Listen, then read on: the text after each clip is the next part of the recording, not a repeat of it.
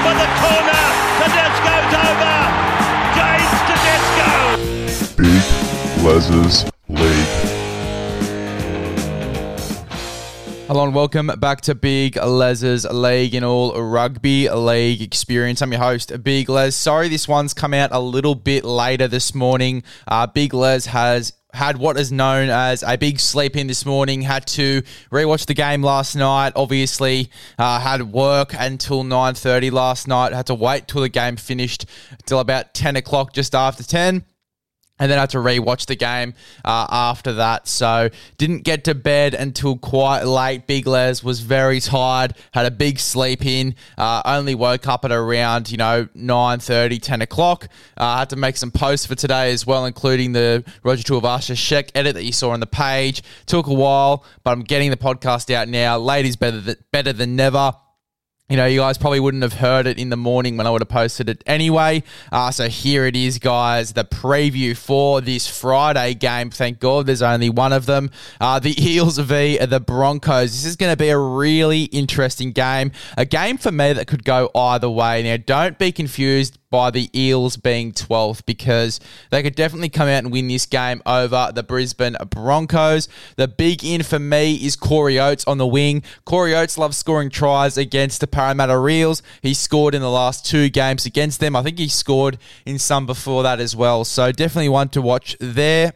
But yes, Corey Oates loves scoring tries against the Parramatta Eels. Clint Gutherson loves scoring tries against the Brisbane Broncos as well, and he's been scoring tries over the past few weeks there at fullback, proving to the Eels that he does possess X Factor. But let's go through the lineups before we make any wild predictions. For the Parramatta Eels, we have Gutho at fullback, Micah Sevo and Hayes Dunster on the wings, Will Penasini and Sean Russell in the centres, Dill Brown and Mitch Moses in the halves, Regan Campbell-Gillard, Junior Bolo in the front row, Josh Hodgson at 9, Sean Lane, Bryce Cartwright in the back row, Ryan Madison at lock, Jermaine Hopgood, Brendan Hands, Wirimu Greg, Matt Dory there on the bench. Now, obviously, last week we saw Ryan Madison move into the back row, Jermaine Hopgood come off the bench and start at lock. We saw that last week. We also saw Brendan Hands play 80 minutes, obviously, because Josh Hodgson was sick, but I'm pretty sure Josh Hodgson is back to 100% now. But I really liked what I saw from Brendan Hands, even though the Parramatta Eels didn't play the best footy that we've ever seen from them. Brendan Hands, full 80 minutes in the number 9 jersey. I thought that he did quite well. So looking for him to have a big impact off the bench here. We sort of got a taste of him in the starting 9, to be honest.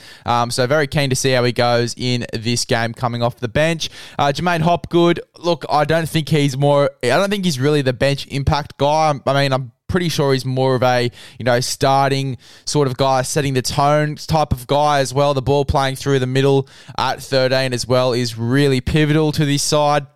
But then again, you get that through Ryan Madison anyway. I think Ryan Madison, to be honest, and this is just my opinion, but when he was coming off the bench last year, I thought that's when he played his best footy. So I wouldn't be surprised if we see these guys swap before the game starts. I'd love to see Ryan Madison come off the bench. I think that he has more impact coming off the bench for this team. If I were you, I'd be looking for the both of the Eels forwards, to get the job done here as well. Set the momentum through this game. Regan Campbell-Gillard, Junior Bolo. That's going to be really dangerous against the Brisbane Broncos. Those guys are really going to set the tone in the first few minutes, depending on who kicks off. I'm looking for the Brisbane Broncos centres to really come out firing in this game. Katoni Staggs. I'm here to wrangle a few Staggs, to be honest. I'd love to wrangle a few Staggs. Haven't put a bet to wrangle a Stag in this game, but over the next few weeks, I'm thinking about wrangling some Staggs. Obviously, they say that the Stag season is over. I'm not sure if the Stag season is over yet. I'd love to see Stag score a try in this game. I'd look for him to score a try up against Sean Russell there. I think that's a pretty interesting battle where Tony Staggs can score some tries. Herbie Farnworth, the same respect, but I think Will Penasini is too good in defence. I'd love to see Will Penasini score a try in this game as well. I think that he'd have a bit of value behind him. Mike Sevo as well. He loves scoring against the Brisbane Broncos, and over the past few weeks, he has loved scoring just in general. So look for him to be an anytime try scorer.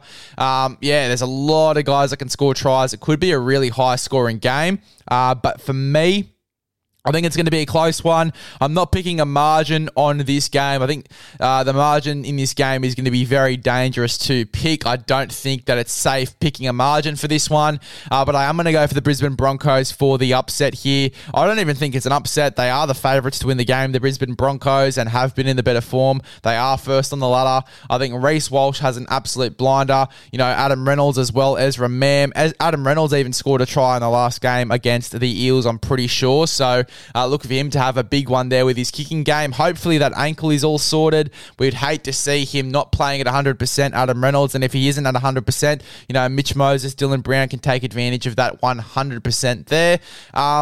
Selwyn Cobbo, Corey Oates, I think they're going to be passing to their edges quite a bit, the Brisbane Broncos. And Payne Haas through the middle, setting the tone there. Tom Flegler as well is a big in for the Broncos. Two big ins in Tom Flegler and Corey Oates there.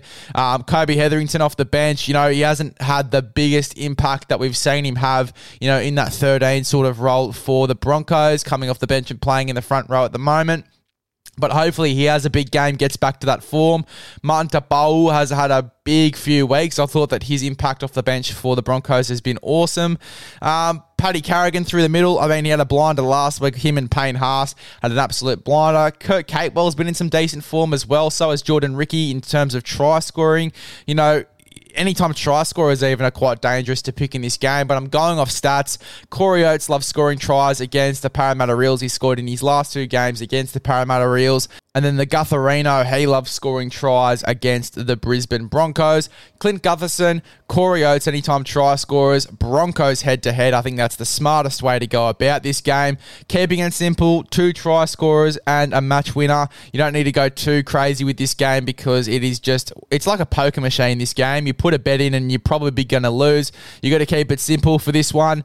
Gutho, Corey Oates, anytime try scorers, Broncos head-to-head. Going to be really, really close for me. As I said, again, it could go either way. It could be an absolute pumping from the Broncos. We've seen it happen before. So don't pick a margin for this game. Look, I mean, if the Broncos do get on the front foot, it's going to be off the back of Reynolds having a big game, Mam having a big game, you know, Payne Haas setting the tone through the middle alongside Paddy Carrigan, Reece Walsh firing, Herbie Farnworth firing, the two wingers getting a lot of ball here in Selwyn Cobbo and Corey Oates. Corey Oates especially because he loves scoring tries against the Parramatta Eels.